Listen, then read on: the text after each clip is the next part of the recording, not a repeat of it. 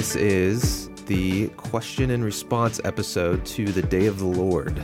We did a 6-part podcast series on Day of the Lord.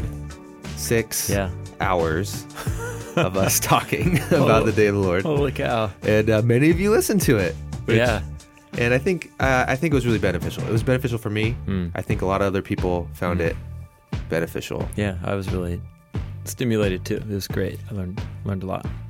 But it left a lot of questions remaining. And so we want to spend a little bit of time answering some of those questions. Yeah, like all of life's most significant questions, there's no way that 6 hours can scratch the surface. So Remember, we're not using that metaphor anymore. Oh, scratch the surface? Yeah. Oh, yes. I don't like it. Okay. Yeah. I don't remember what the I think I solution replaced was. it with Architectural the idea of cave spelunking. Spelunking. Just when you think you got to the deepest chamber and then you realize, right. Oh, there's more. It's like that. Cool. We haven't spelunked deep enough. So the reason why we call this Q&R, question and response, why do we call it Q&R? Oh, well, question and answer is so presumptuous. Yeah. For some of these types of questions, like we just said, there are more or less faithful responses. But for some questions like this, there's no way that one simple answer can do justice to a complex, large topic like God's justice on human evil. Yeah. It's so multifaceted. And so, yes, we just call it Q and R. We're happy to respond to every question, but that doesn't mean that our response is comprehensive or doesn't leave room for any more questions. Right. It's not definitive. Yeah, I just feel like the more the humble, the road of humility is to say, I have a response and I think it's right, but ask me in 5 years after I've read and thought some more and I might actually have a better response. And any of these questions could turn into an hour-long dialogue. Yes. Yeah, so John's going to force me to not allow that to happen. Oh, well, I better not continue to ask questions on behalf of these people or it'll happen. Our first question comes from Andrew File, and here it is. Hey guys, Andrew from Fresno, California. Thanks for the video. I've noticed that how you view the Day of the Lord has a lot of implications from how you serve and how you engage the world. How do you go about having conversations with folks that have one of the extreme views that the world is going to burn and, it's a picture of violence and wrath? How do you go about having conversations and challenging that view with those you interact with? Thanks, guys. Yeah, really great question, Andrew. I mean, there's one sense in which any view you hold on the Day of the Lord will always be an extreme view, because it's an extreme claim to make, no matter what your view is of how it will happen. It's a view that says something extreme will happen. Yeah, a crucified Jewish man 2,000 years ago is claimed to be raised from the dead. And his invisible presence is with his followers for however long, leading up to the day when he's going to come physically again and remove evil and confront it from the world. That's a very extreme view to hold on whatever, the meaning of life. Yeah. So it makes sense why everybody's understanding of how this goes down is going to create some kind of extreme response. You certainly can't be milquetoast in how you hold that kind of view. Milk toast? Milk toast. What is that? It's just a phrase that means blah. Yeah? Yeah. Like I don't know that phrase. Lukewarm. I'm trying to think of a non-figure of speech. Well, I get I get it now, but where does that come from? Milk toast. Sorry. Aren't you supposed to keep me from these rabbit trails? I just need to know now. Urban Dictionary. Milk toast was often given to sick people as a bland diet, easy on the digestive tract. Milk. Oh. Toast soaked in milk. It's toast soaked in milk. Yeah. It's given to those who are sickly or weak. So it's the idea of, I'm going to give you a response that really doesn't it won't irritate you. Yeah, totally. Okay. Yeah, that's right. Yeah. Wow. Milk That's toast. great. It's milk toast. Yeah. Anyhow, okay, great question. So your view won't be toast soaked in milk. Yeah, so nobody's view is going to be average. Milky it's not toast. an average view to hold about how Sure. history will culminate. So, some people believe that the world will be engulfed in great violence instigated or connected to Jesus' return, or that the cosmos is going to be dissolved by divine fire, or that Jesus' defeat of evil is going to be as equally as creative and surprising as his robbing evil of its power by the crucifixion, which blew everybody's minds. So I think the point you said, Andrew, is really great, is conversation.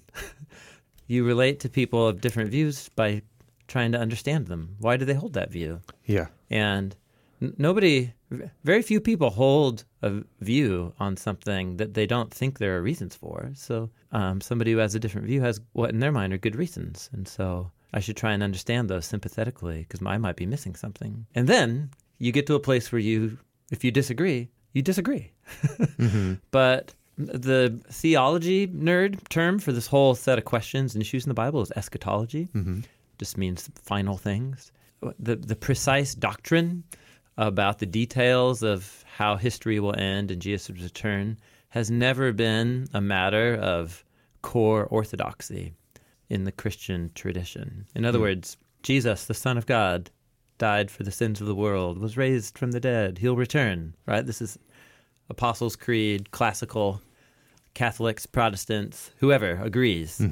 How and when Jesus will return, and what's the precise manner of him? Like, Christians have disagreed as far back as we can tell from the earliest centuries going out. There is no orthodox view. There's just different views that some people think are more faithful or less faithful to the Bible. But those definitions differ from group to group, and so we just need a lot of humility in talking about these types of difficult topics in the Bible. One view that is very prevalent in Western Christianity.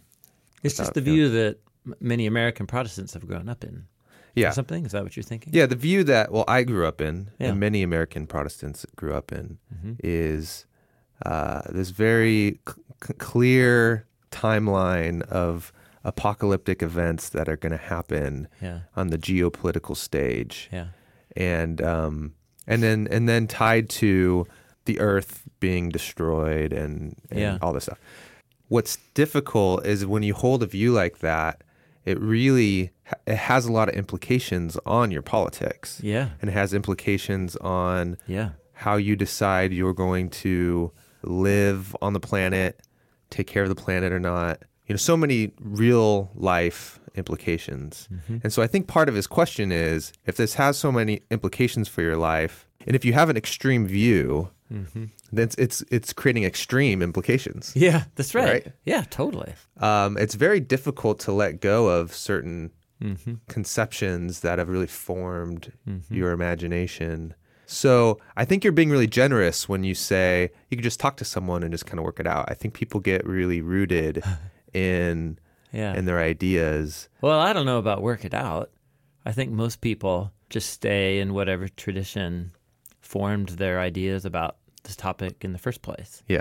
And so, but switching, listening to different voices that are really seriously engaging the Bible, but that offer a different point of view, it takes a lot of humility to be open to changing your view and then changing your lifestyle or the tradition of Christianity you associate with because of that. But this goes back to just being a follower of Jesus. I think this is just 101.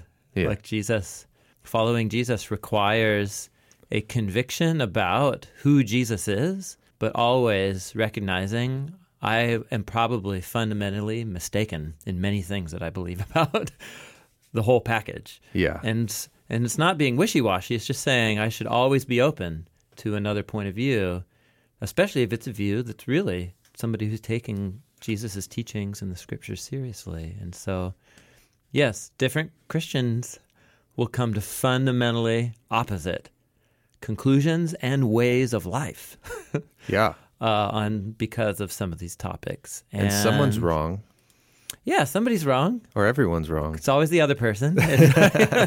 Yeah, I remember a number of my early professors showed me this drawing of, there's many ways you can do it, but like concentric circles. And like at the core is what's classic Christian orthodoxy, what is named earlier. Jesus is Son of God, God embodied as a human, lived, died for our sins, was raised. He's bringing his kingdom once and for all. Amen. That's at the center. And if the moment you don't hold to any of those things, I don't know why you would want to be associated with the Christian movement, other than it's maybe has good moral teachings. But to hold those things is to be a Christian. But then around that is a whole bunch of really important issues. The fact that you hold this or that view on baptism, or how a church ought to be organized, or structured, or how people interact with the Holy Spirit, or what's the work of the Holy Spirit right now. Those are really important things. But they have historically had really diverse groups of Christians with different ideas. And so that's a second tier out, and we should be able to respectably differ. And then you can get a third tier out from there. And actually, I think out there is where this stuff about eschatology and the timing and nature of the return of Jesus is. Okay. So, but some people would fundamentally disagree with my tier system. That's totally. I have good friends. I've met people who actually think that that's at the center. It's all one package. You can't separate it out. And I disagree. I mean, how can it be a third tier thing when it implicates how you think human history is going to go down? Yeah, I don't mean third tier in terms of less importance. I'm just talking about third tier in our degree of certainty about the views that we hold on this very important topic. Yeah. Yeah. The topic's extremely important. What I'm putting in third tier is the degree of confidence or certainty that I'm going to have that I am correct. And that's a temperament thing, I guess. But I think it's a temperament that all of Jesus' followers should have, because that's just that's how Jesus rolled. You know what I'm saying? Be humble and don't take yourself too seriously. That's a Jesus quote? Oh, sorry. That's me paraphrasing. Don't worry. Okay. Tomorrow's got enough worries of its own. You worry about being faithful in this moment. I'm trying to summarize the Sermon on the Mount in a sentence. Okay. I'm not doing a very good job. Anyway. All right. So this leads us into a good question by Matthew Leedy. Thanks for the work you do. My question is, how orthodox is the information you presented on the Day of the Lord? In my post-truth culture, it is hard enough to have open dialogue with my evangelical friends about topics like this that have marinated in pop culture for so many years. I am wondering where these general views, as you presented them, fall along the spectrum of Orthodox Christian thought. Are there certain ideas that are more controversial than others? Before you answer that question, let's do a really quick summary of what the view is that's being that we're discussing, because I don't think there was this one really clear we really intentionally try and craft all our videos that they are capable of fitting within many views on most topics.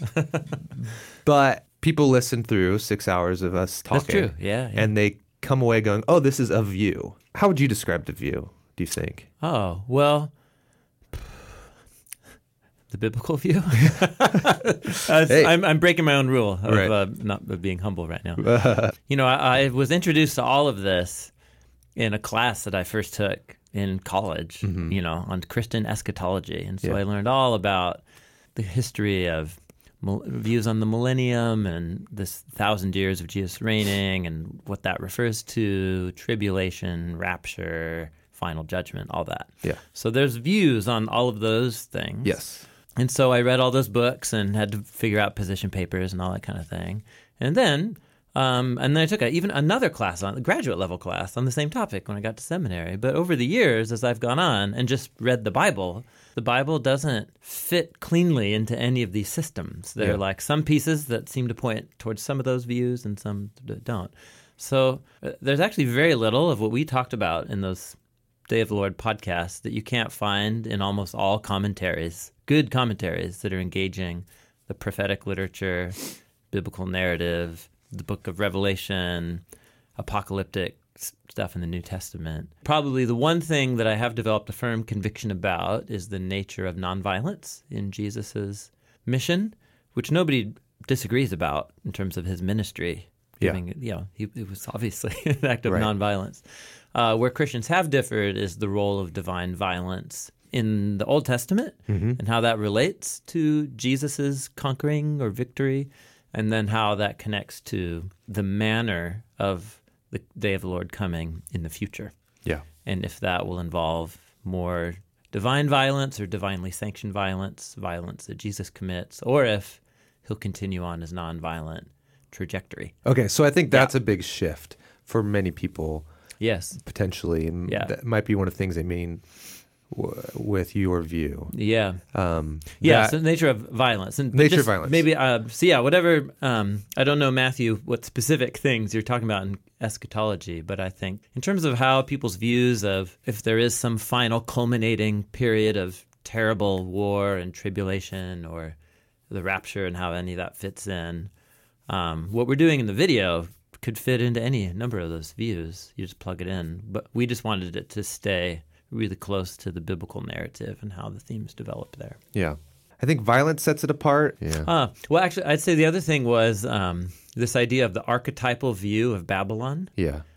Which, again, read good Old Testament scholarship of all stripes on the prophetic literature and on the Revelation. And everybody agrees, yeah, that's what's happening.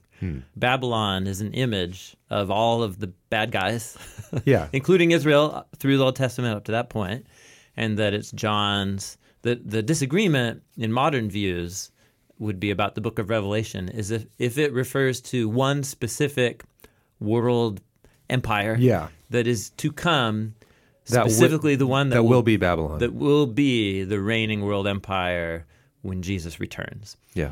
Or is it referring to more what we were trying to say is play out the archetypal view, and it's meant for us to see Babylon in any and every human empire leading up to whatever regime happens to be in power when Jesus does return. So those would be two different views. But again, most of the classic things people really argue over, rapture and tribulation, could fit within any one of those. Yeah.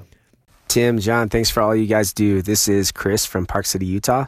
Just trying to figure out the connection between how we see Jesus laying down his life and giving up his life in order to defeat evil in the New Testament, not giving into that promise of evil.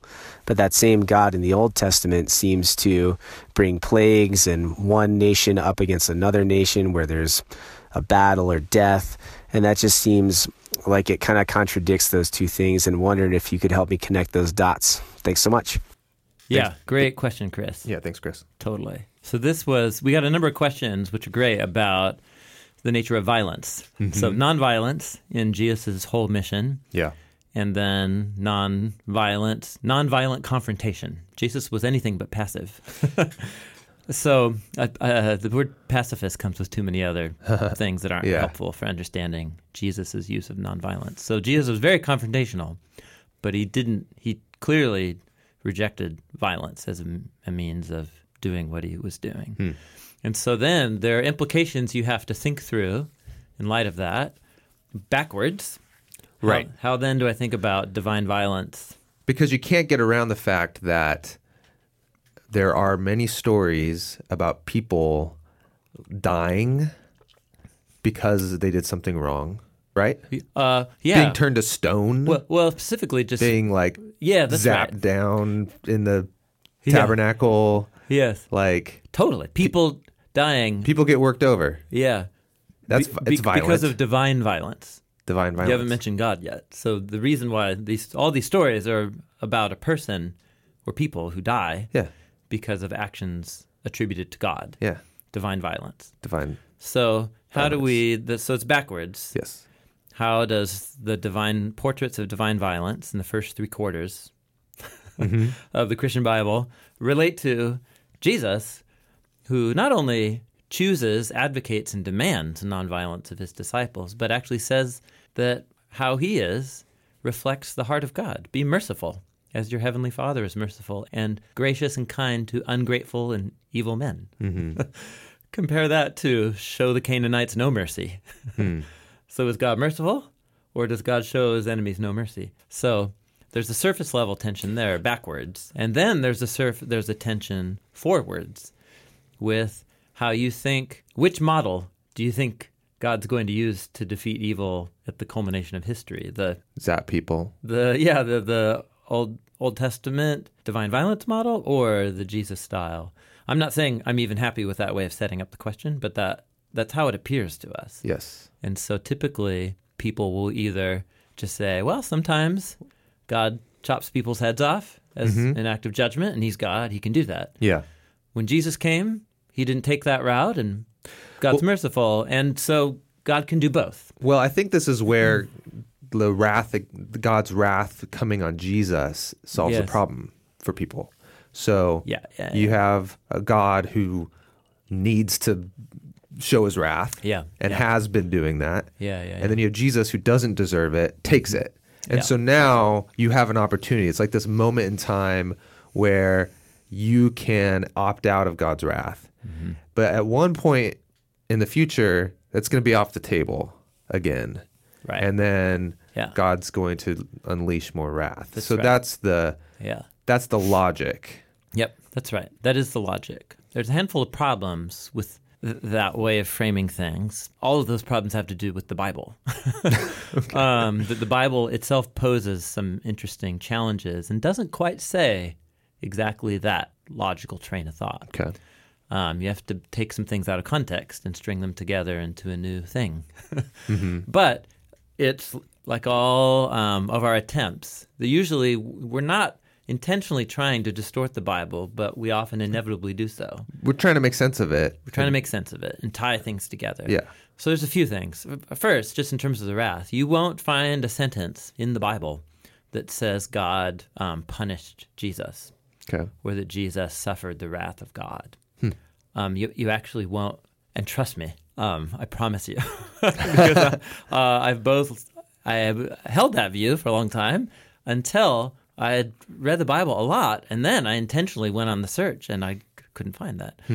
What you find is statements about God handing Jesus over. The Father hands over the Son. The most clear statement you get of not that, but that people often mistake it as the Father punishing the Son or God punishing Jesus, is in Romans 8, 1-4, where God says, Paul the Apostle says that God sent his Son in the likeness of sinful human existence, flesh, so that he could condemn sin in the flesh of Jesus. So what God is punishing is not Jesus. He's punishing evil in Jesus.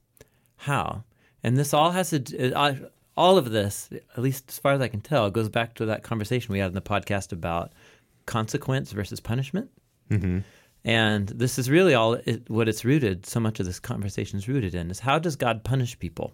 What is the nature of God's wrath?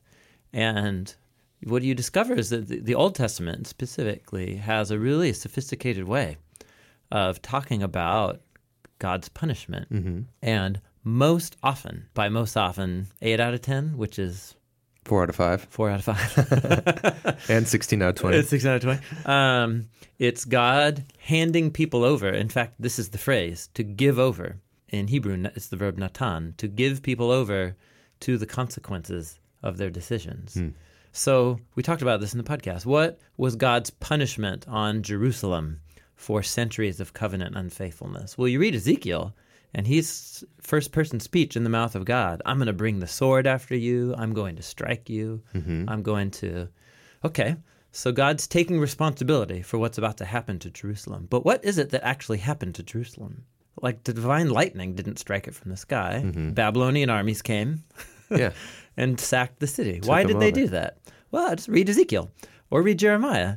King Zedekiah had made a treaty with the king of Babylon. He broke the treaty and was forming secret alliances with other nations planning to rebel. King Nebuchadnezzar finds out about it, and he won't tolerate it. So what's the explanation for why Jerusalem fell?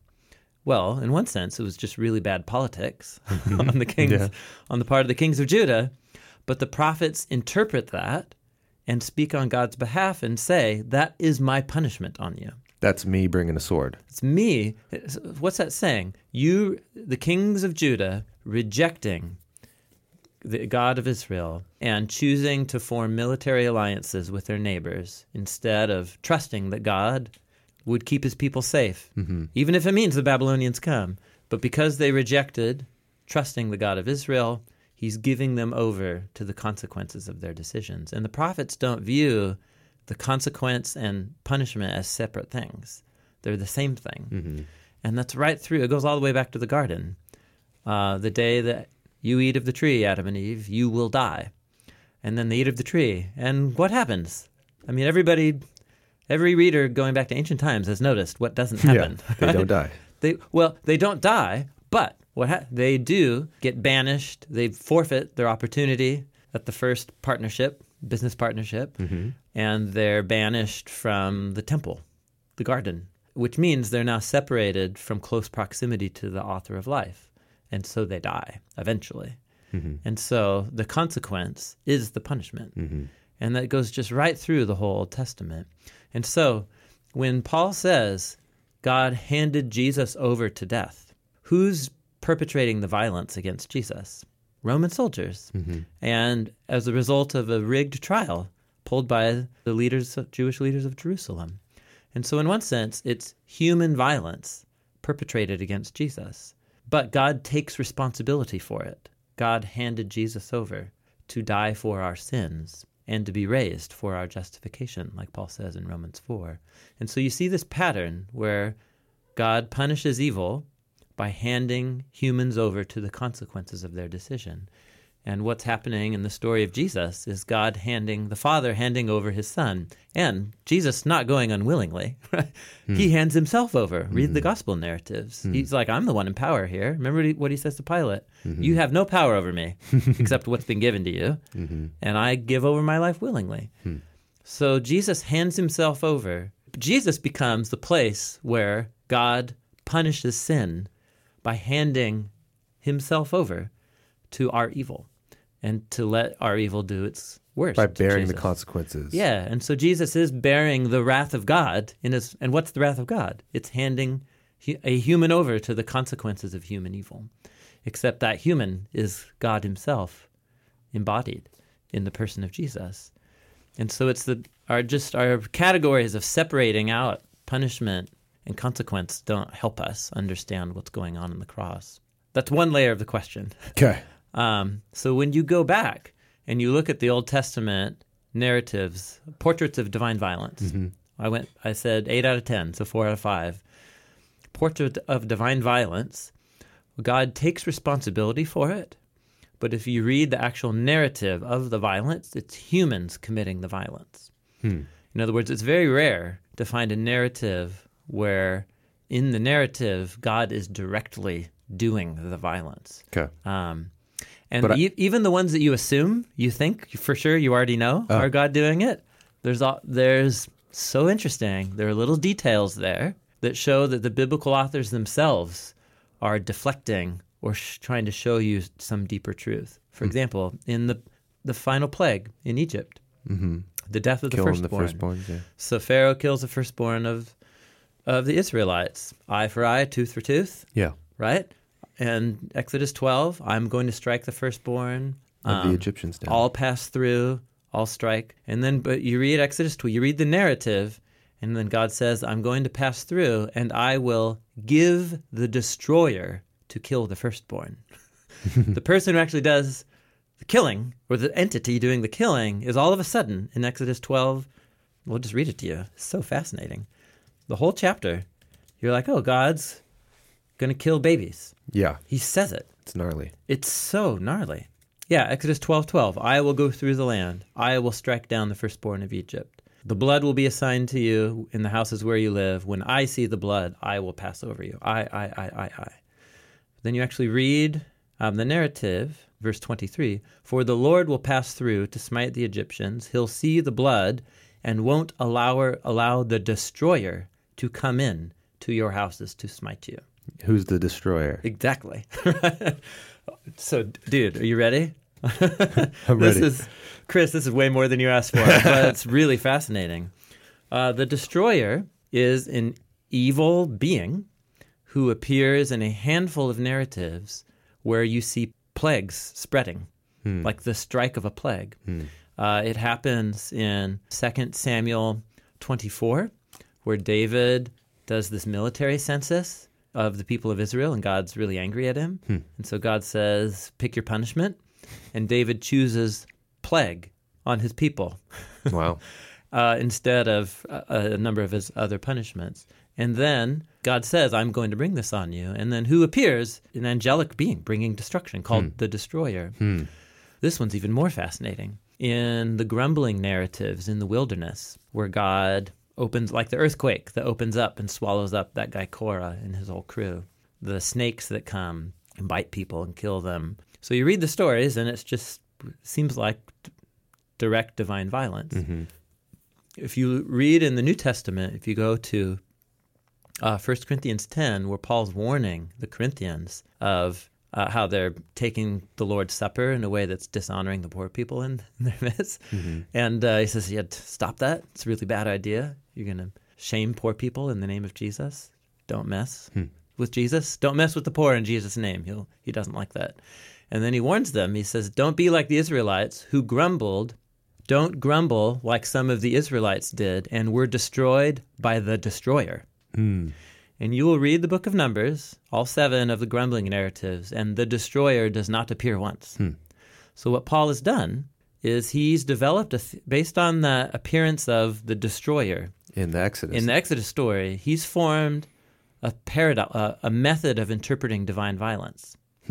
And where he sees God doing direct divine violence, he assumes that divine violence was God giving people over to some destructive force that is the thing that killed them. In this case, the plague. The destroyer refers to a plague in almost all the cases where it occurs.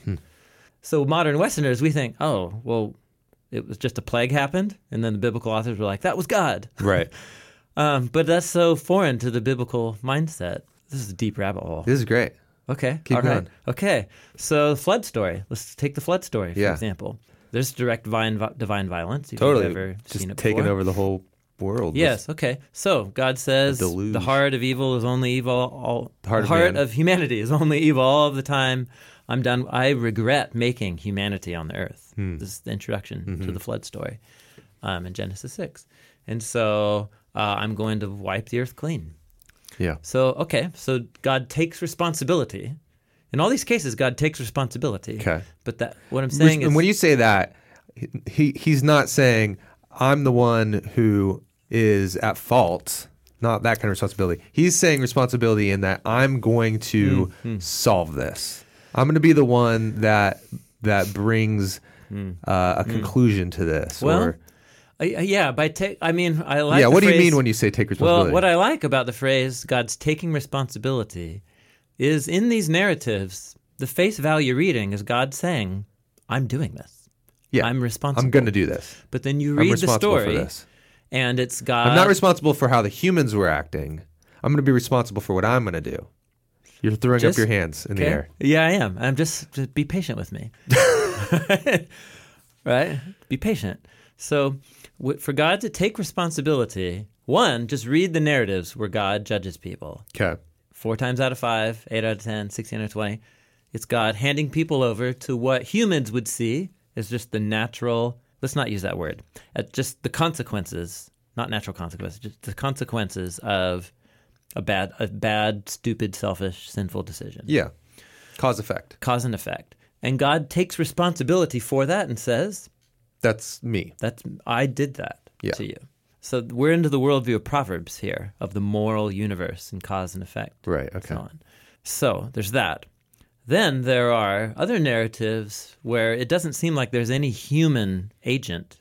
There's no Babylonians sacking Jerusalem Yeah. that God can say, I did it, and you read it's bad. So the Exodus. But then when you think that it's God directly, there's these little textual details that say the destroyer. It's some kind of malevolent something that gnarly is called by a phrase you think refers to some sort of evil spiritual being, but then in other narratives, the destroyer is identified, like in 2 Samuel 24, as a plague. And therefore, when Paul reads other narratives of divine violence, he inserts some other agent into the story. He just assumes that must be what happens. That's right. That's very important for what I'm saying right now, is you can see the biblical Paul doing this. He's making an interpretive Yeah, but what move. does Paul know? You know what I'm saying? He inserts some other agent doing the actual violence to people in Numbers. in the wilderness narratives in Numbers. So, all the way back to the flood, which is a different kind of example. The violence and the undoing, the cause of the death, right, of humans in the flood, it's not lightning. It's the windows of the heavens. It starts raining. The rakia. Yep, and the springs of the deep burst. Now, this goes all the way back to Genesis 1. And you can go through the way the description of the rain starts, and it's item by item a disintegration of what God brought into order in Genesis 1. Sky, land, sea, the types of creatures that Noah brings on the boat, the types of creatures that then die. And this is not just me. This is people have noticed this for a very long time. The flood story is depicted in the language of the undoing of the order that God brought about. It's decreation. So God is giving the earth over back to tohu vavohu and chaos. And so even in that example, it's God.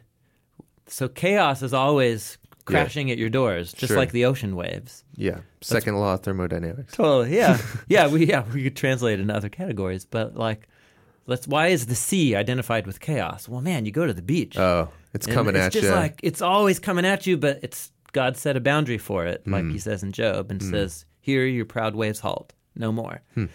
So the land is the place of order, except the desert, right? Yeah. And so the flood is portrayed in this ancient, it's an ancient way of viewing the world, that the flood is God letting the waters take over. Releasing his imposition of order onto creation and giving creation back over to the forces of chaos that are always crashing at the beach. Yeah. Okay. It's a giving over. It's another handing over. In Genesis 1, it's him imposing order. Yep. And that he has to sustain that. Correct. And then in Genesis 6, it's him letting go of that. Correct. And giving it over. Yeah, this is why in so many of the creation poems, later poems, like Psalm 74, where God creating is depicted in his battle of crushing the seven-headed dragon, Psalm 74. And it's also not just creation, it's creation and order, because he says sun and moon, stars and seasons. So the fact that the world is ordered rather than disordered is because of God's constant sustaining presence. But the moment that he hides his face, which is a common phrase, Old Testament phrase for judgment, and hands people over, or hands creation over, and withdraws his presence, chaos descends. So whether that's the flood, whether that's plague, or whether that's malevolent evil forces, or whether that's giving evil humans over to other evil humans. And so all of this is one thing in the mind of the biblical authors. Yeah. And so when God hands Jesus over, this is God handing himself over to our evil and simultaneously taking responsibility for it at the same time. That's why I like the phrase taking responsibility, because on the cross, God takes responsibility for human evil. He allows it to determine his death sentence. You know what I'm saying? Yeah. I mean, it's a paradox to get your mind around this, but it's God takes responsibility and takes upon himself the death sentence. So if he would have handed over humanity in this way we've been talking, it would have been death for humans. Yes. And so... Yeah, that's page 3 of Genesis, right? Yeah, you'll die. Yeah. Jesus' death on the cross is God handing himself over. Instead of handing us over, correct, he said, I'll hand myself over. I will take that. Yeah. Myself being the Trinitarian self, right? Yeah. The Father handing over the Son, and the Son's empowered by the Spirit to do so, and that kind of thing. That will be my wrath. My judgment. And my judgment, and that is me defeating evil. That's a separate thing. Well, I think where we landed was we like the phrase robbing evil of its power. Yeah. But man, the New Testament authors don't mix their words. They call it a victory. Yeah. A decisive victory. Yeah. Remember Paul? He made a public humiliation spectacle of the powers of evil, human and spiritual, when he triumphed over them on the cross. Yeah. Or the whole Revelation, book of Revelation, is about the victory of the Lamb and the the conquering of the Lamb and his followers through dying. So the New Testament authors describe it as God's day of the Lord victory, but stage one that will be completed when Jesus returns. And so this is why, ultimately, I think the readings of the final day of the Lord and the culmination of history that understand Jesus coming back and exerting divine violence, chopping people's heads off and this kind of thing, in my mind, it's like whiplash at the end of the story, because that is in no way consistent with how this has been unfolding. This God has been portrayed. Because you've already been seeing, okay, humans have been deserving of death. Yeah. And retribution, yeah, I suppose. Because we unleash death on each other. As a consequence. That's right, yeah. And what you actually see is a lot of God being really generous in spite of that. I mean, even in like the Cain and Abel story, like Cain kills his brother, and then God marks him and says... Yeah, but notice the punishment there is banishment. Yeah. God withdraws himself from Cain and his evil. Yeah, so there's still a consequence. Yep. But in spite of the consequences, you find God constantly trying to, he's patient, slow to anger. Yes. Loving and... he's bearing people's sin. Yeah. And so you see that, and then you get to Jesus, and you see his handing over in this now very remarkable and counterintuitive way. And then that's tied to not only is he handing himself over instead of handing us over, it's also tied to his victory over evil. Correct. Yeah. And that poses some interesting questions because we still experience evil. Yes. Yeah. So we've used the phrase robbing evil of its power. Yes. There was some sort of victory that happened. The victory is that death ultimately didn't maintain its hold on Jesus. Yeah. I mean, the cross isn't a victory without the empty tomb. Evil will not be able to keep its hold over Evil us as well. wasn't able to keep its hold over Jesus. Therefore, he has offered God's ultimate It's like blow. the antidote. It's like he came up with like the antidote. Yeah. No one had a way to combat evil, right? Evil always won. Like evil's promise of power, the way that it snares you and then leads you to death, it's like this irreversible thing, like a virus. Yes. And then Jesus comes and says, nope, not anymore. Yeah. It doesn't have to lead to death. Yes. Yeah. And that's a victory. And that's like victory. A geneticist celebrating that he just came up with a new antidote. I don't know if that's a good metaphor. To others. There's lots of good metaphors. I should say, this is all on the top of my head because I recently had to give a teaching on divine violence in the Old Testament. So I have a recent stack of books in my head. That's why I can spout all of this off the top of my head. So then you say it's whiplash because you get to then a discussion about the future of creation and humanity and how God's going to make things right. How he'll deal and confront evil once and for all ultimately. Evil and us. Yes, that's right. Right? Well, that's right. Yeah. And the intertwining of us with evil. Correct. Because evil is crouching at our doors and wants to devour us. have his way with us. So it's whiplash because you're saying, if all along, even though God has been taking responsibility for our evil, even though he himself, in most of these narratives, isn't perpetrating it, he's handing people over to the evil consequences and violence. Yeah. But God takes responsibility for it in much of the Old Testament. That's the same pattern that you see displayed in Jesus. Is Jesus takes responsibility for the centuries of covenant rebellion of Israel. Jesus dies as a violent revolutionary against Rome when he himself wasn't. So he is bearing and taking responsibility for his people's evil and for human evil. And what is the result? He eats the consequences. He's handed over to death. And that is God's wrath. Yeah. That's the biblical pattern of how God punishes, is handing people over. But he hands himself So he did over. that with Jesus. But then Correct. the question becomes now Yes. in the future, Correct. when he still has to deal with Yes. the Babylons we're creating Mm-hmm. and these, the systemic problems and also just people. Yeah. Why can't he hand over with like plagues, Yeah. and Yeah. fire and brimstone Yeah. and those kind of things with the destroyer? Mm-hmm. Why can't this be the way it goes down Well, in the end of times? Yeah. Well, so the only real depictions we have are a couple apocalyptic type passages in the New Testament. Jesus offers one, talking about the fall of Jerusalem in the Gospels. Paul in his letters to the Thessalonians, and then, of course, the book of Revelation.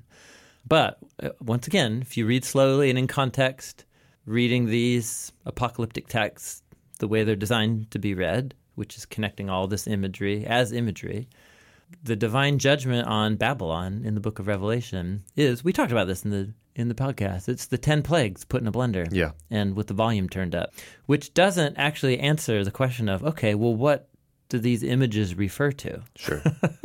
Because on one level, locusts and plagues and, Yeah. So it's God handing creation back over to disorder. Mm-hmm. It's God handing creation over to its own evil, Yeah.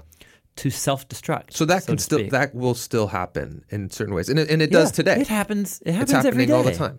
Okay. Yeah. So it's not, and if you want to say that's violence, divine violence, Right. Yeah. then divine violence is still happening, Yeah. right? Yeah. It's God allowing his creation to sink into chaos. Chaos that's caused what we would separate it out as modern Western people, natural chaos Yeah, and versus human moral chaos. But the biblical authors view it all as one intertwined package. one place that this really comes to a head, talking about violence, is in the Revelation.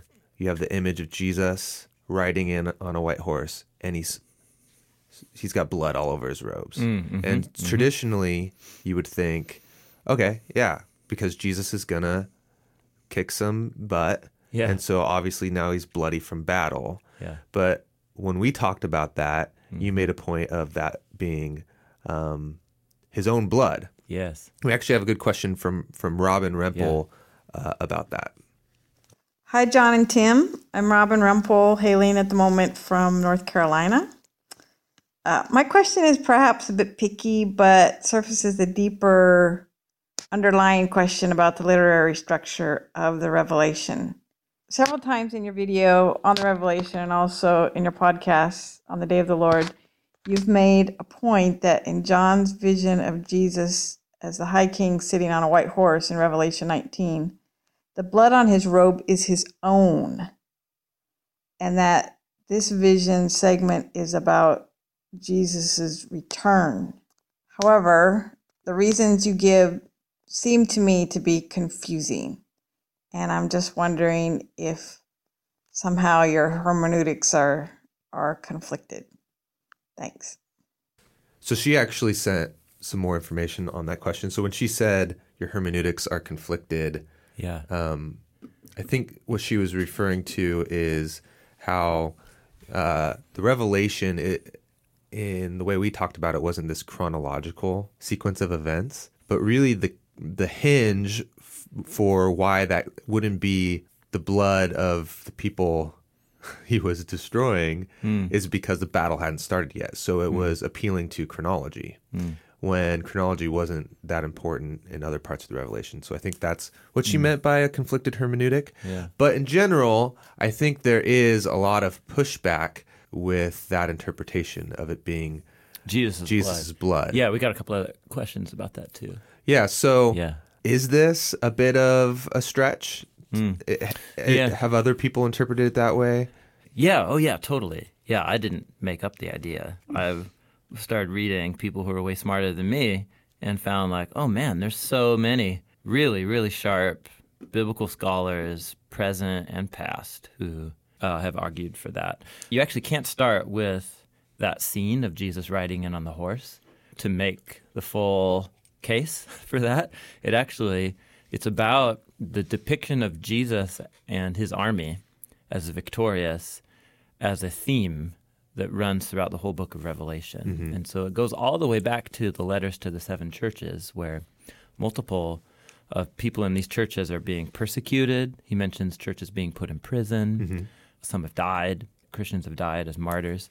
But yet every letter he talks about how that each of these communities can become overcomers or conquerors. To the one who overcomes, Jesus makes a promise of vindication and stuff like that. So that raises the question of, these persecuted religious minorities, but John is telling them that they can be the conquerors. It's like military language. Yeah. What does that mean? Right. And then in the next vision, Revelation 4 and 5, Jesus is introduced as the conqueror. It's the same word as the one who conquers. And it's really important. Before Jesus is introduced onto the scene, he hears Jesus being announced, like a king entering a throne room. He hears, and the elders in the vision say is, "Behold, it's the Lion of the tribe of Judah and the Root of David, who is conquering, who has conquered." And so those are both Old Testament texts, Lion of Judah, Genesis 49, Root of David, Isaiah 11. And in both of those cases, it's God raising up the Messianic king as a violent conqueror and destroyer of wicked people. Yeah. In Genesis, it's like the lion tears and slashes and bites off the bad guy's head. Yeah, lions are brutal. Yeah, totally. animals. So it's very important. This is the introductory scene of Jesus in the Here narrative he comes, arc. the lion. And so he's introduced as the lion and as the victorious, messianic, butt-kicking, kill the bad guys Messiah of Isaiah 11. That's what John hears. So that's the announcement made over the loudspeakers. And then when he looks, the one who walks through the door, what he sees is a lamb, a helpless lamb with its throat slit and dripping, covered in its own blood. And that's Jesus throughout the whole rest of the vision of the Revelation, until the moment on the white horse is the first time Jesus is depicted as not the bloody lamb. So if you read through Revelation 4 and 5 all the way through to chapter 19 where he appears on the horse, every time Jesus is depicted or referred to as the slaughtered lamb. And so this image of the slaughtered lamb obviously is connected to Jesus' sacrificial death. Yes, that's right. And yeah, it's a metaphor talking about Jesus is the victorious messianic king that the prophets were talking about, the Hebrew Bible, Genesis 49, Isaiah but his 11. victory didn't come from being this ferocious lion that could rip people apart. Yes. His victory came from being a sacrificial lamb. Sacrificial lamb. And in so doing, they aren't contradicting the Old Testament. What they're doing is picking up another strand of Old Testament promise that comes all the way back to Genesis 3 when God promised that a seed of the woman, a descendant of Eve, would come to crush the serpent. But his victory over this Genesis 3:15, this descendant's victory will happen by himself being struck by the serpent. And then that gets played out, especially in Isaiah's depiction of the suffering servant king. Yeah. So within even the book of Isaiah, you've got Isaiah 11, butt-kicking, kill the bad guy's king. Yeah. But then later in the book of Isaiah, you find out that figure is going to be victorious by giving up his own life. So there's two ways to deal with that. The first way is to say there's two different modes. God's in warrior mode, and then he's in sacrificial mode, and he's going to go back to warrior mode. Yeah. Right? Yeah, sure. The second way is to say there's some strange interplay between these two. Correct. Which is the way God actually wages war is through sacrifice. Yes. Yeah. Yeah. You have both those portraits in the Old Testament. And what Jesus seems to have done is has read them in light of each other, but reinterpreted the divine violence as an image of conquering by sacrificial love and giving up his life. And if that's then your position, which is that's what Jesus did, then do you begin to reinterpret any divine violence as that, or is there still room Well, for hold some on. Let's butt-kicking just stick in the Jesus? Revelation. Let's finish the thread. Let's finish. From the lamb to the white horse. Okay. So from that scene where Jesus is called the slain lamb who conquers his enemies by dying for them, that's what that image means. Then from there, in chapter 7, the army of the lamb is introduced. And the army of the lamb is introduced as a crowd of people from all nations who have washed their robes white in the blood of the lamb.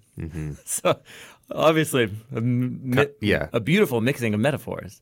They've become pure. It's impossible to do. That's right. That's right. Try to make a robe white with blood. Yeah, totally. So, but symbolically the point is it makes the sense. blood, using Leviticus purification sacrifice imagery of through the blood, they have become the pure ones. Yeah. And then later in Revelation 12, where it's the battle between the dragon and the army of the lamb.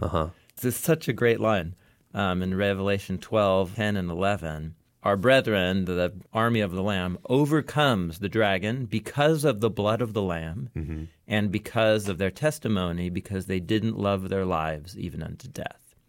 So not only does the lamb triumph and conquer by giving up his life, but the army of the lamb conquers by the blood of the lamb. Conquers the dragon. Conquers the dragon in Revelation 12 by the word of their testimony, speaking the truth of the gospel, the good news that King Jesus died for his enemies. Which is kind of similar to the sword in the mouth. Exactly. Yeah, that's where I'm going. Okay. And then they overcome with the blood of the lamb, which is explained as they gave up their lives. So that then you come to the they conquered the dragon by giving up their lives. Giving up their lives and by their words, by proclaiming Jesus as the true king before the dragon. Even if the dragon kills them, we're dying just like our king died in an act of sacrificial witness against the dragon and his violence. Yeah. And thereby we conquer him. That's what it says. They conquered him through the blood of the lamb. So that lays there's actually more clues to this puzzle, but those are the main ones. And when you get to Jesus, you're already prepared. Jesus on the white horse. Jesus on the white horse with blood on his robes and a sword in his mouth. You already know what these images mean. Blood on the robes is an image of purification, of being the pure one who has died on behalf of the testimony or on the message. And so, but it's also pulling from that Isaiah yes. image. Okay, all right. So there's kind of a dual thing going on there. So the other thing is now we're in Revelation 19, the rider on the white horse. So Jesus is introduced. That paragraph is just a load of Old Testament hyperlinks. It's remarkable. I'll just do it because you get the effect. So it's Revelation 19:11. So I saw heaven opened, and behold, a white horse. And the one who sat on it is called Faithful and True. That phrase, faithful and true, is a play on some things going on in Hebrew in Isaiah 62. Okay. In righteousness he judges and wages war. That's a quotation from Psalm 96. His eyes are a flame of fire. That's a quotation from Daniel 11. On his head are many diadems. He has a name written on him which no one knows except himself. That's certainly allusion back to the divine name that is unknown, but then God reveals as known to Moses in the burning bush. Okay. And then he's clothed with a robe dipped in blood. And that's an image from Isaiah 63. Of trotting the winepress alone. Yeah. So Isaiah 63, we talked about it earlier in the podcast. Yes. It's an image of God comes on the day of vengeance, the day of the Lord, stomping grapes as an image of him stomping his enemies. Yeah, destroying the nations. And it's the stomping, the treading of the winepress of his wrath that spatters their juice all over his garment. It's the stomping that makes the robe bloody. Yeah. And what John has done is he's separated the stomping from the how you get bloody. Right. And so he introduces Jesus as bloody before he mentions the treading the winepress of the wrath. In Isaiah 63, they're closely connected. In this scene, Jesus is bloody before any stomping begins. Before the battle begins. Before the battle begins. Yeah, he's still showing up. Now, how important is that? That's, I think, Robin's question is the chronology that important? No, I'm not talking about chronology. I'm talking about the sequence of the sentences in this Okay. paragraph. So John has hyperlinked to a passage in Isaiah 63 where the sequence is God comes stomping on his enemies, Okay. and that's what makes him bloody. Yes. And John has disturbed that sequence Okay. in Isaiah 63 and reversed it. So he comes bloody So Jesus because he's is, but he's gonna stomp. yes, which redefines what it means for Jesus to stomp. And that's what the whole Revelation has been doing. Stomping is another image for conquering. How does Jesus conquer? How does Jesus wage war? How does Jesus gain victory over his enemies? How does Jesus confront evil? He does it with a sword coming out of his mouth, which we already are prepared for that. It's the testimony.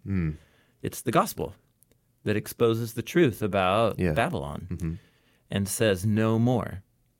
So one. And then two, the means of his conquering is the robe dipped in blood, namely the slain lamb who gives up his life, the saints who don't love their lives even unto death. Got it.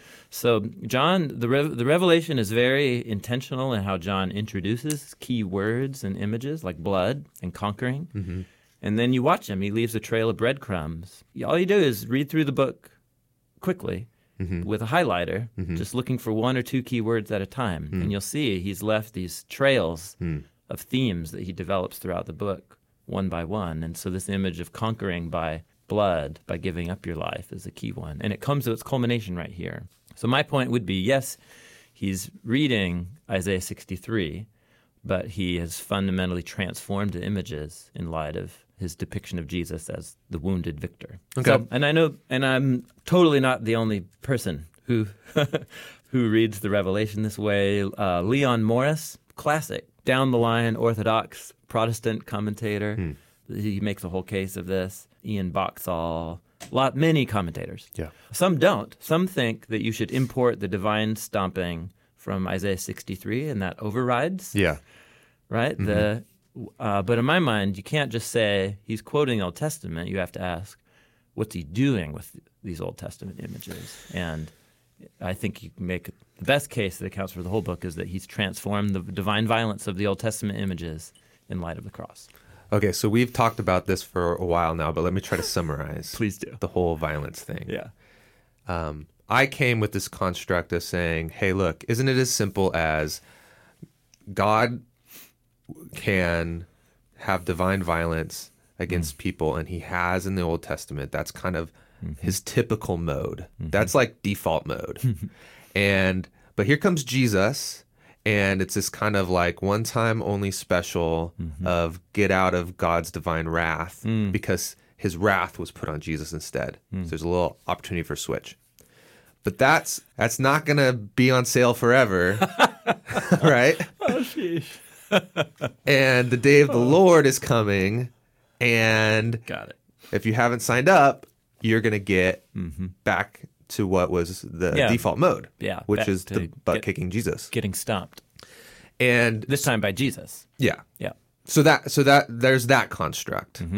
When you have that construct, you get to a passage like Jesus bloodied with battle that comes from an image of God stomping the wine press, and you can see like, okay, cool. Yeah. This is Jesus kicking butt. No more Mr. Nice Guy. No more Mr. Nice Guy. Yeah. Okay. So what you've done is you said, okay, let's start again. First of all, divine justice, divine violence, I should say, in the Old Testament, it's actually pretty nuanced. Yes. 4 out of 5 times, 8 out of 10, 16 out of 20, 32 out of 40 times. It's not actually God doing it. It's nature. It's natural consequences. Just consequences. It's consequences. Consequences. Yeah. For which But then- God takes responsibility. Yeah, that's the phrase you've been using. Takes responsibility. Yeah. He's like, hey, no, I was behind that, even though it was betrayed as just a normal consequence. And you brought out the Exodus passage that also, and so even on those times where you're like, well, this is obviously God, those 1 out of 5 times, even those are often, Yep. Some other agent of the violence is introduced. the If destroyer. Even That if was it's so a interesting. mysterious agent. Yeah. Okay. And remember, we're not making this up. Paul the Apostle was tracking with this trend. Yes. And he himself inserted imported the destroyer into the Numbers. into other stories where narrative. the destroyer doesn't appear. Yeah. Which means that he's worked out a theology that even when God does direct divine violence, it's still him handing people over to something other. And that becomes the key term, is handing over. Yeah. And I loved that idea of God is sustaining the created order, and he is actually making things. He's giving order. He is by his own power. 24/7 imposing order. Yeah. So the And creation so- doesn't implode. And so the consequence is him just saying, I'm going to let unfold what will naturally unfold because of the disorder you're trying to create. I'm not going to create more order out of your disorder. I'm just going to let the disorder be. Yeah. Yeah. And so, you want tohu vavohu? Yeah. You want formless and void? yeah. Then have it. Yeah. Then Jesus comes. There's this weird thing where, Well, sorry, but I back up and say, but also within the Old Testament itself, there is another strand, another theme of that the real victory over evil at its root, Genesis 3:15, is going to come by a wounded victor. that's true. So you have within the Old Testament multiple strands or ideas about how So it's already evil there. gets ultimately defeated. Yeah. Yeah. So, okay, so here's my question then. Well, and then to finish the loop, Yeah. Jesus comes, he's handed over on our behalf. That is God's wrath. Jesus taking the consequence that should have been ours. And so then the question becomes, But that consequence is humans doing violence to Jesus. yeah, So it's still human violence perpetrating the evil. yeah, And is what- God's wrath. And God takes responsibility. Jesus takes responsibility. He intentionally puts himself in the place of a violent Jewish rebel against Rome to take responsibility for Israel's violence and all humanity's violence. And the followers of Jesus then, empowered by the Spirit, are called to live this type of life of Yeah. of surrender, of sacrificial love. And then where it becomes really clear is in the Revelation, John is trying to make a point is like, this is how you have victory. This is how you conquer. Yep. It seems completely backwards, but Yeah. this is the message. This is how you conquer. Yeah, and he's not the only one who did that. Think of some famous lines in Paul's letters, like Ephesians. First of all, our enemies are not flesh. There is a war on. There is a conflict against evil, but the enemy is not human. It's a darker, spiritual evil that makes humans commit violence and evil against each other. And therefore the armor and the sword and the shield of Christian warfare is truth, right? Salvation, the scriptures, the armor of God Yeah. is another way of both of those themes of the enemy isn't human, so don't kill humans, the thinking that you're solving the real problem. And two, the armor and weapons are all metaphorical for Christian virtues or for the gospel. So Paul the Apostle is totally on the same wavelength as the author of the Revelation. This John, who wrote the Revelation, had a more creative imagination. Yeah. With his He really- symbolic imagery. Yeah. That he mostly derived from the Old Testament. Yeah. Okay. With all that in mind, does God still kick some butt sometimes? Right? The sheep and the goats. Right? Yeah. Or the wheat and the tares. It's like God's gonna come and he's gonna say, You guys are cool. Yeah. You guys are not cool. Yeah. And the images you get are of weeping. So the sheep and the goats, it's like, Well, both of those just have to do with separation. There's coming a moment when God will separate out evil from his creation. but it's pretty violent and like There's a variety of images that Jesus uses yeah. in his own teachings. There's a variety of images that Paul uses and that's used in the Revelation. And many of them conflict on the literal level, fire and or darkness. Right. Well, which one is it? Yeah. Well, Dark that's fire. not the wrong question.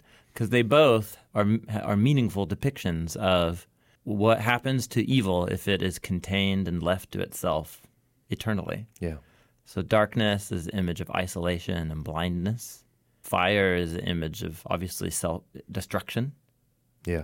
and decomposition, disintegration. Yeah. Obviously, weeping and gnashing of teeth are images of resentment or grief. And sorrow. Yeah. Grief. And then containment or separation, the image of being outside the city. Mm-hmm. And then Paul's image in 1 Thessalonians 1 is away from the face of the Lord, which actually is a phrase that he borrowed from Isaiah chapter 2. But it's the garden banishment image. It's if I don't want to be a part of God's creation where the key value is love for the other is more important than myself, which is what Jesus embodied. Mm-hmm. If I don't want to be a part of a world where the economy of relationships and all relationships on all levels is the other is more important than me.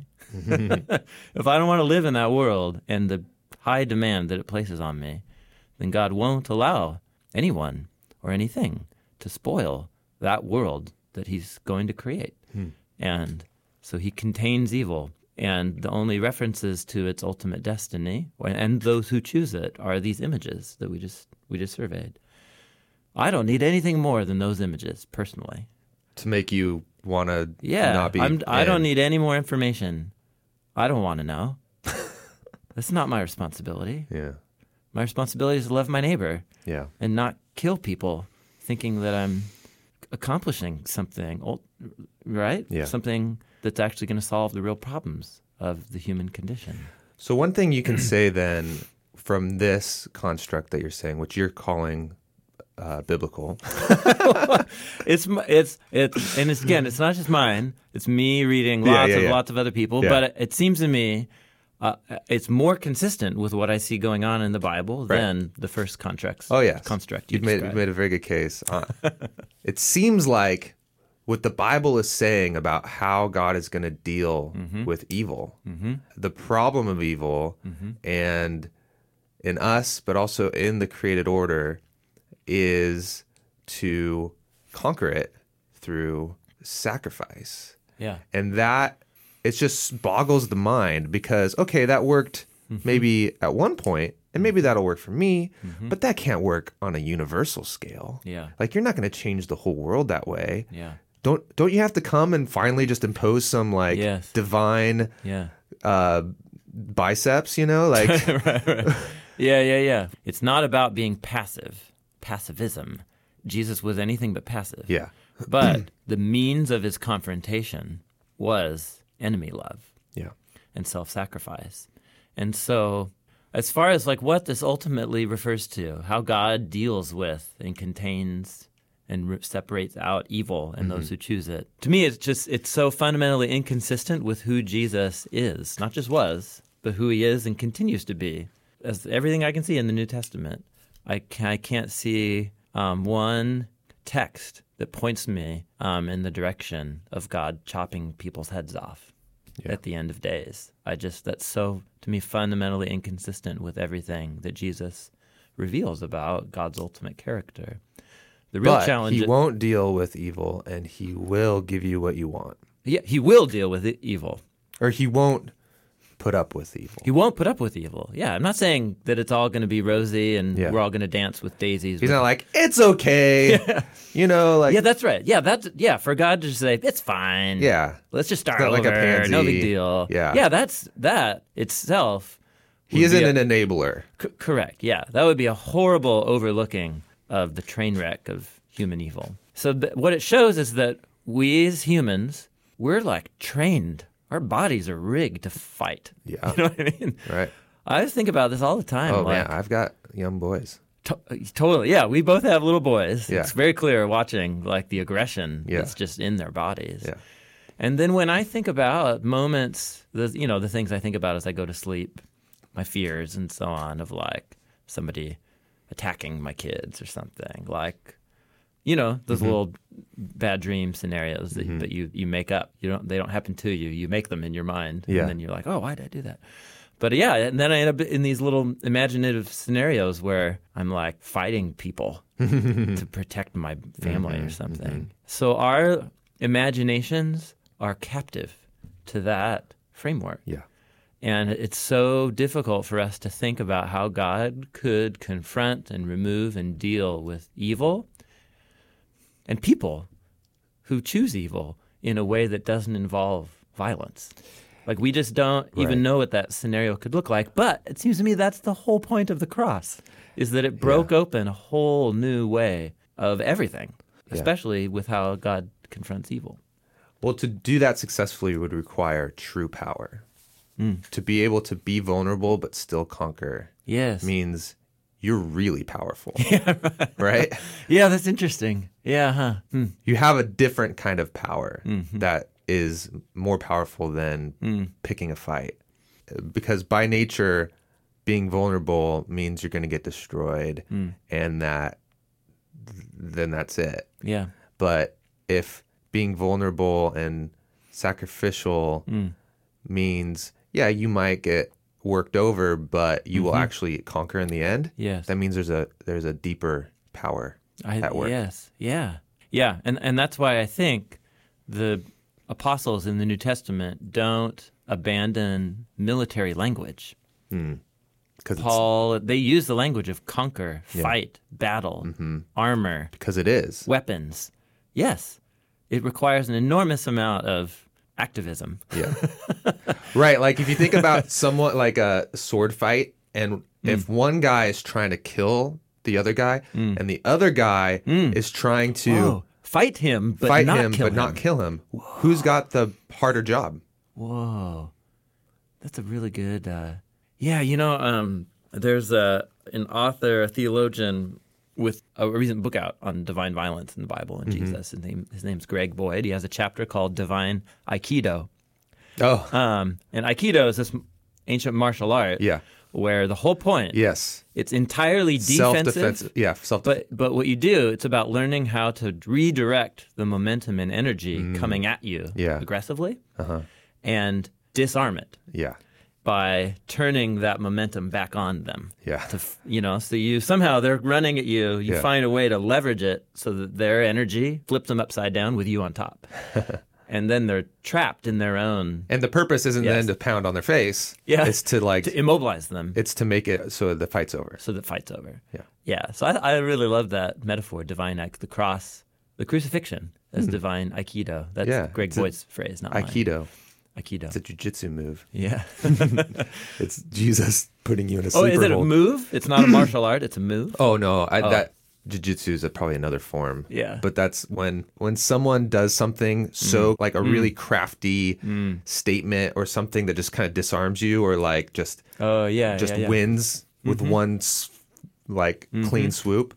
People tend to say, like, whoa, that was like some verbal jujitsu. Yeah, that's right. Yeah, a redirecting. But your way of putting that was really clicked my imagination. Right, yeah. In a sword fight, who has a harder job? Who has a harder job? The one trying to chop off a head, or the one trying to win but not killing the opponent? Yeah. Which one's more of a battle? Which one requires more creativity?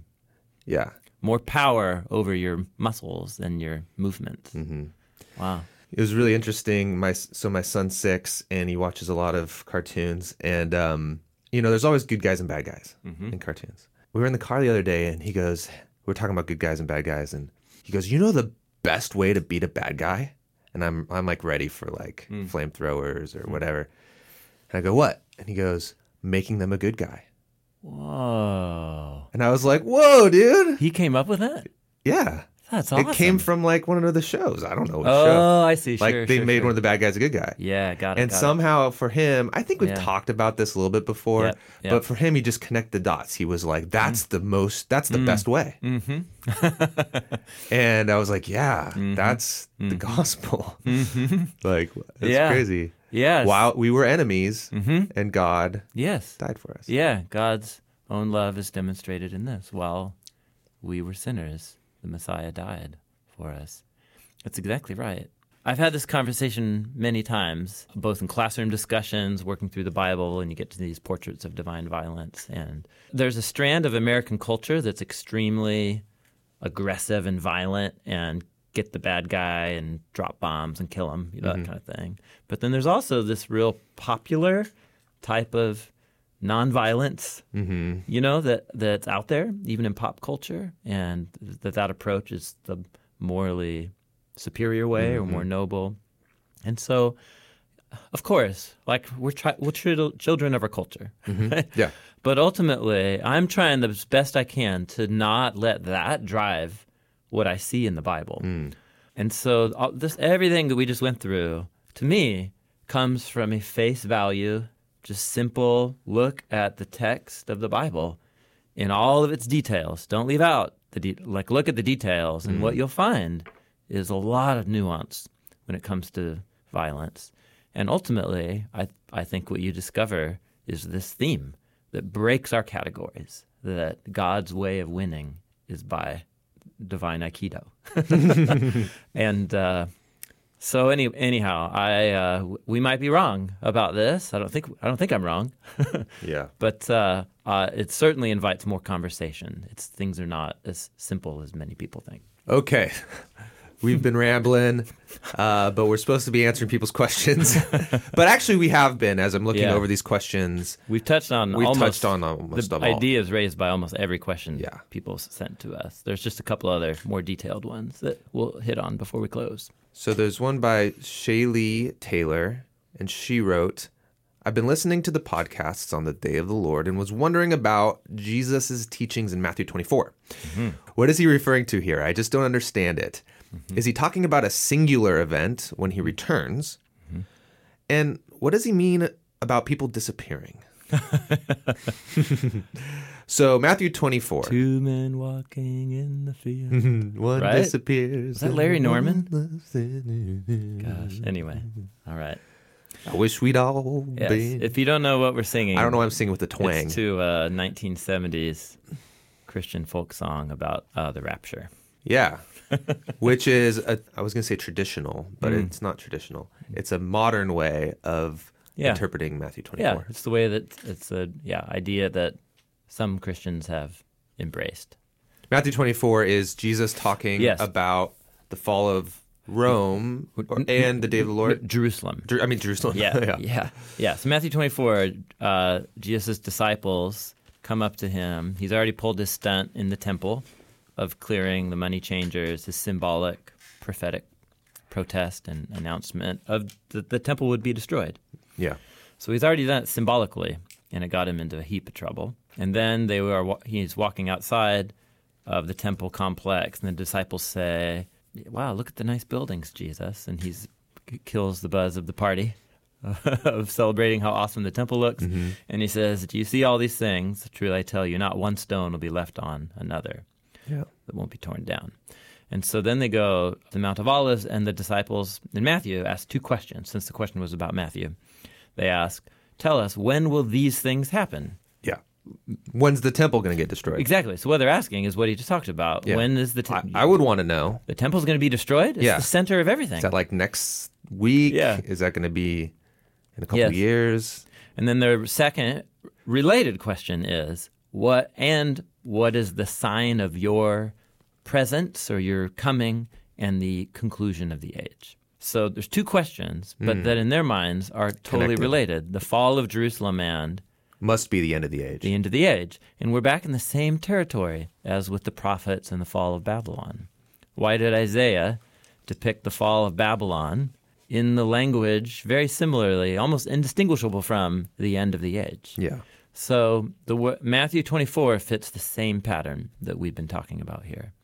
In Jesus' response, he goes on to talk about what's going to be leading up to the destruction of Jerusalem, which is going to happen, 35 plus years from Jesus having this conversation. So he talks about there's going to be lots of wars, famines, earthquakes, namely in average day on planet Earth. Average year. An average year, yeah.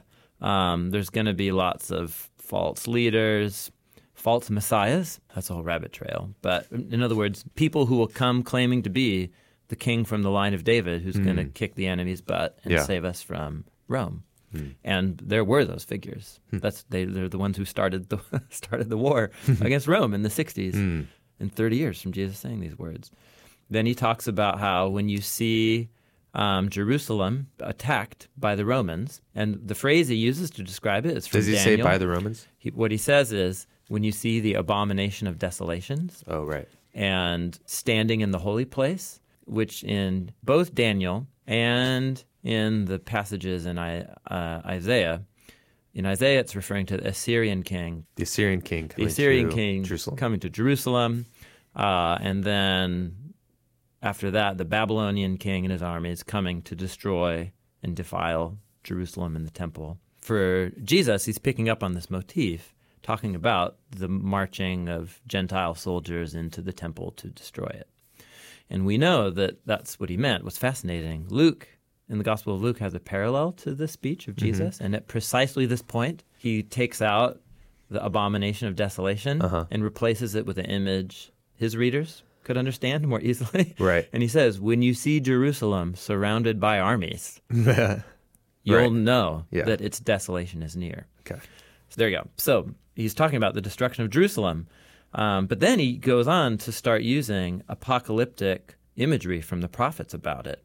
So great tribulation like the world's never seen.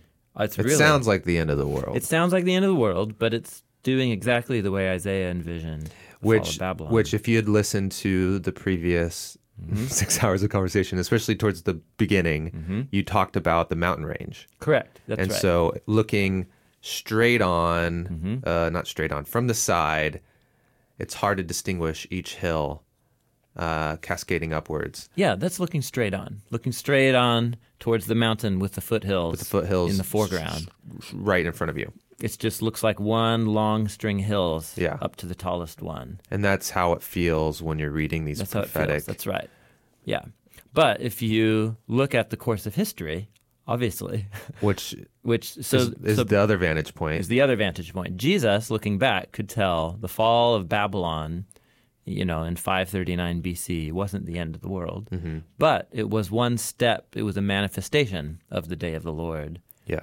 Against the ultimate Babylon, which is why, right? Go back to Matthew 24. Right after this, he quotes from Isaiah 13.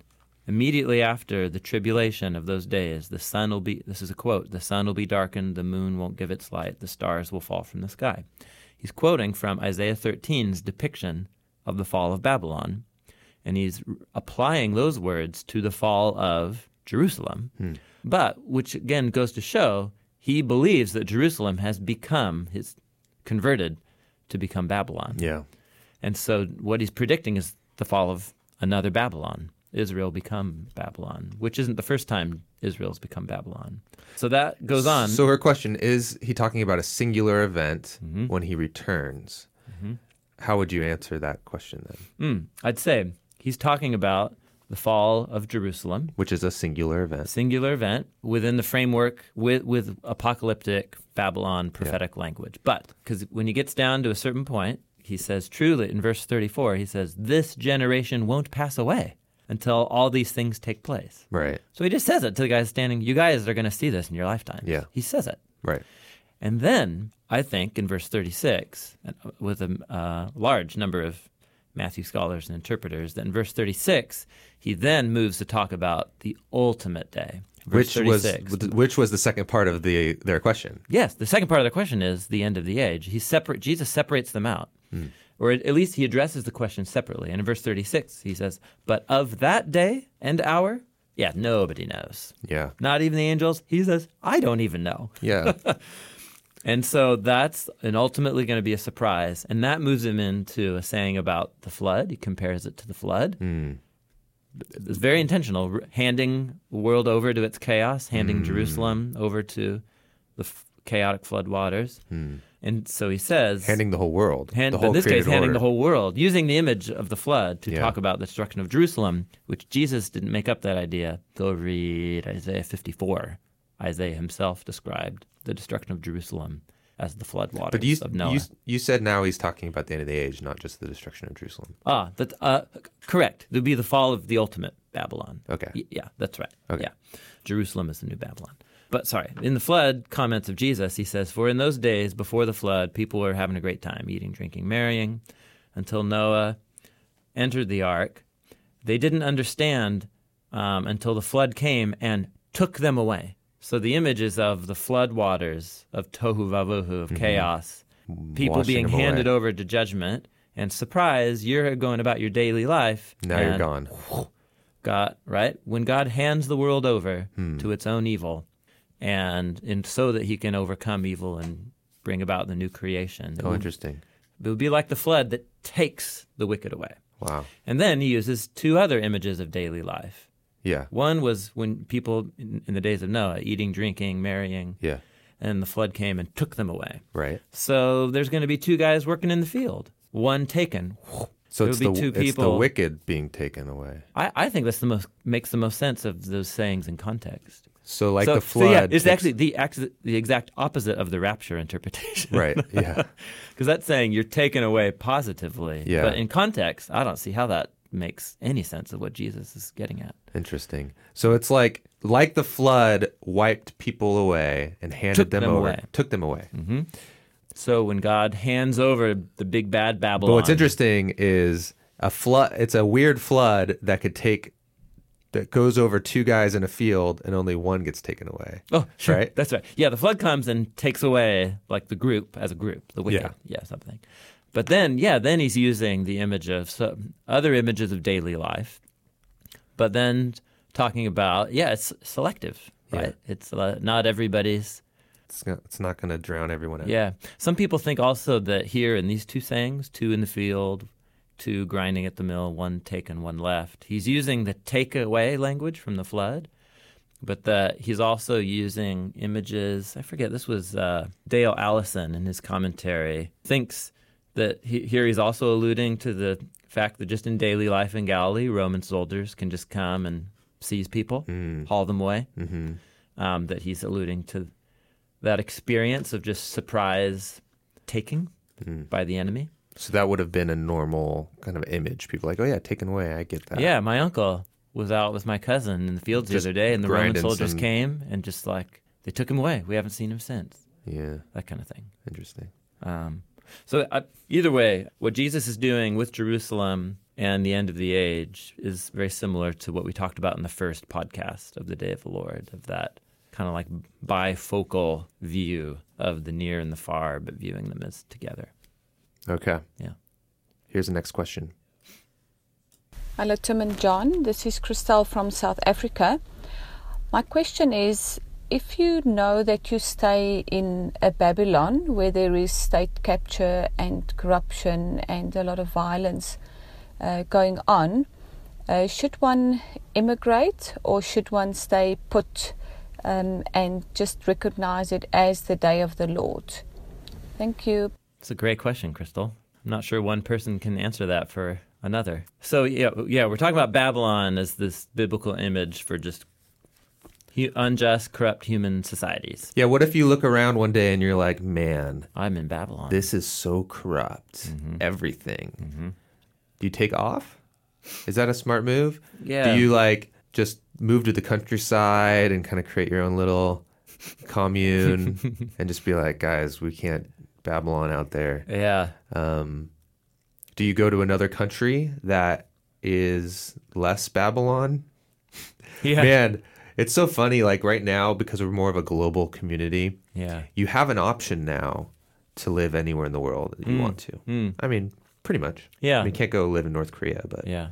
there's a service out there where it's for like, especially for like programmers and people who can kind of work from wherever. And they match you with cities that really fit your personality. Whoa. And they'll then try to relocate you there, help you find a job, or just help you just live there. Yeah. And so you take this like survey of like what you're looking for in life, and they'll be like, oh, you want to live in Amsterdam. Whoa. Like that's probably the best option for you. Or you want to live in, Yeah.